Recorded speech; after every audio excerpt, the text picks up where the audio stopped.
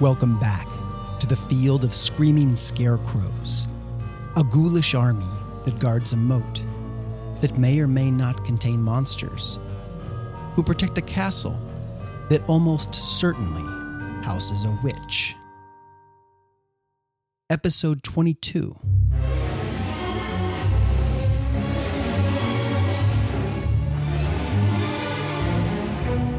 The Melee in the Moat. After the goblins and their plate-backed woogle rolled the sack, the whimpering bag atop the flat-backed wheelbarrow into the castle, the fool pulls the door shut, and the orphans stand quiet for a moment, intimidated by the sheer nuttiness of Snook the Fool. As usual, Elwood tries to make the best of things. He seems friendly. He seems like a drunken monkey. Doesn't mean he's not friendly. Do we want to be sitting down to milk and cookies with a sort who's goblin friendly? I wonder what sort of business a witch could have with goblins. It must have something to do with what's outside of the bag. You mean what's inside the bag? Whatever be inside that bag will be outside quick enough. Aye. We have to get across that moat.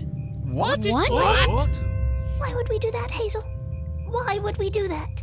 To get inside the castle. Hazel, you are as crazy as that fool. It's the only way we'll know if there's a fairy We inside. could just wait. Maybe the fairy will come out on her own. Oh, aye, right after she be finishing gabbing with the witch and grubbing on coffee and scones. You really want to go in there? It's not about wanting to. They know what she means.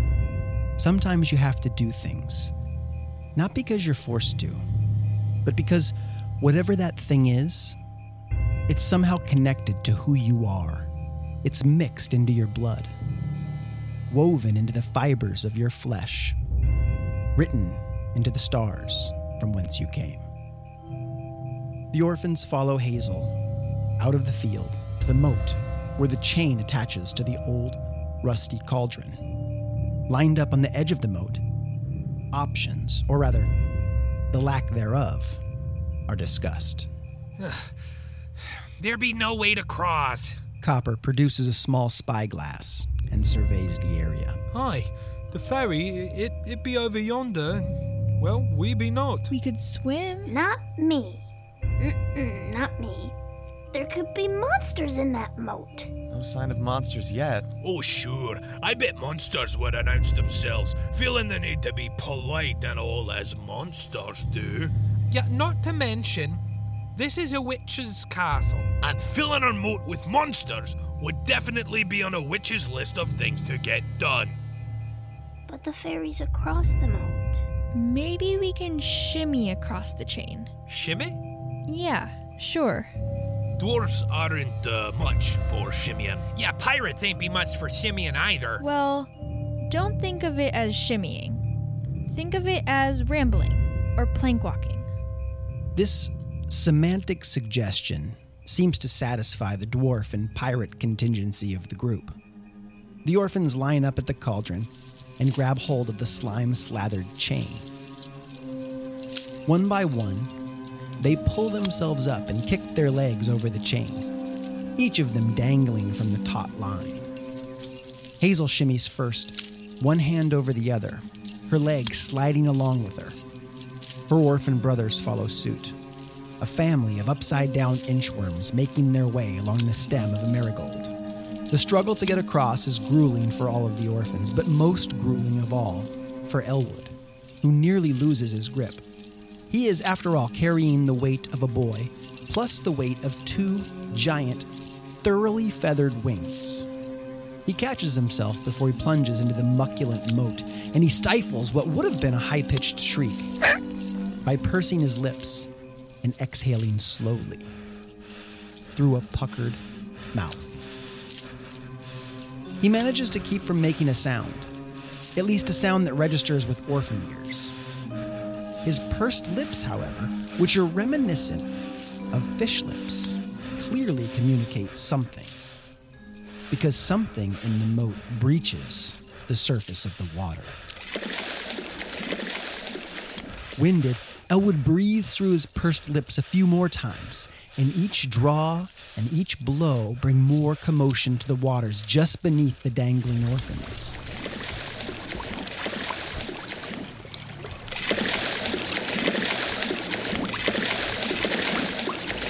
What's happening? What's happening? It's a monster! No, it's just a school of fish. How do we know they're not fishy monsters? Look at them. They're just fish. They look like koi. You know, for a witch, she'd be having lovely tasting moat critters. What do they want? They probably want to eat our spleens and kidneys. No. Wait. Hazel notices the quaint sound Elwood's making with his pursed lips. She knows that, like the bighorn bear that pursued her and Elwood earlier, the koi just want Elwood. They're attracted to that subtle sound he's making with his pursed lips. Keep breathing. What? Keep breathing. Just the way you are. Don't change your lips. And so he doesn't change his lips. He listens to Hazel the way all boys who are fond of girls listen to Hazel. And as he breathes, even more koi come to the surface, until there's a school of romantically inclined koi stretching from one side of the moat all the way to the other, like a bridge. Hazel lowers her feet from the chain and sets them down on the bridge of moving koi. She wobbles, but she can stand. Come on, it's fine. The rest of the orphans lower themselves from the slimy chain and take their wobbly spots on the fish bridge. Even Elwood begins to lower himself. No! Elwood clings to the chain, still not wanting to disappoint Hazel. You're the one they want. Let's keep you where they can't get you. Why would they want Elwood? He speaks their language. Do all hunchbacks speak fish? Do they? Elwood, how come you never be telling us you speak fish? I didn't know. Never mind. Let's just get across. The orphans take hold of Elwood and hoist him on their shoulders. Walking across the bridge of koi proves to be an odd feeling, and it's made even more odd by the koi, a dozen or so of them who breach the water, somersaulting through the water, all in some show-off effort to court Elwood. One of the fish accidentally slaps Lump right in the head. Another thumps Gruff right in his butt.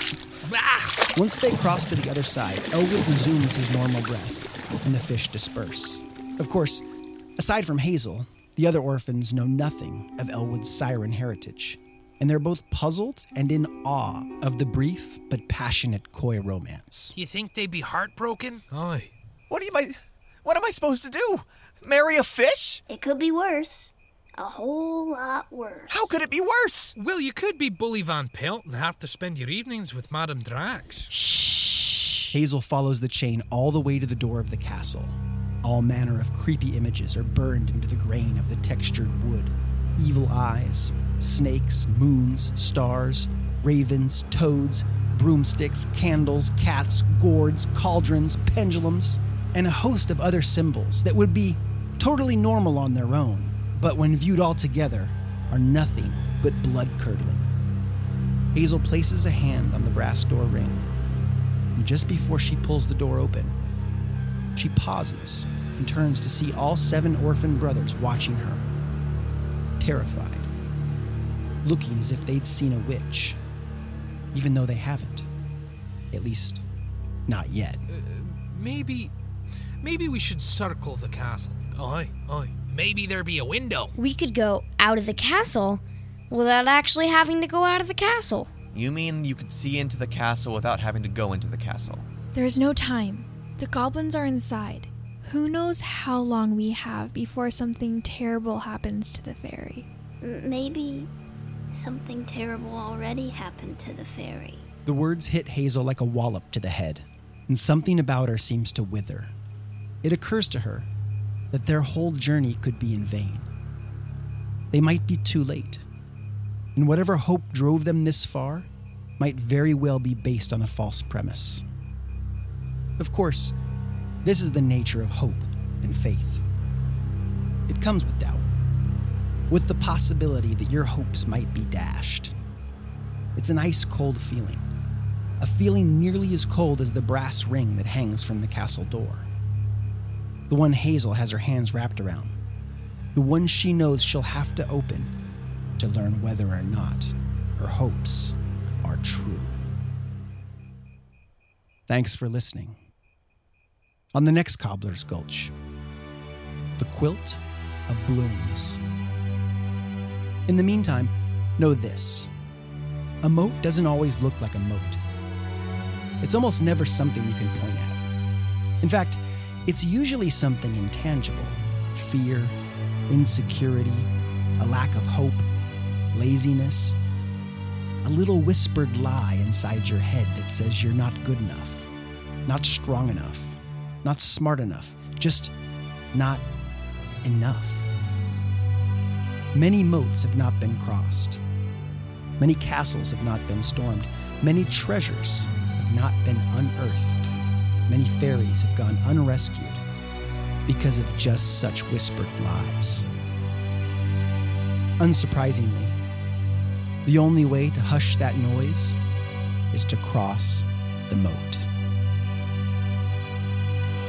Find your moat and get crossing.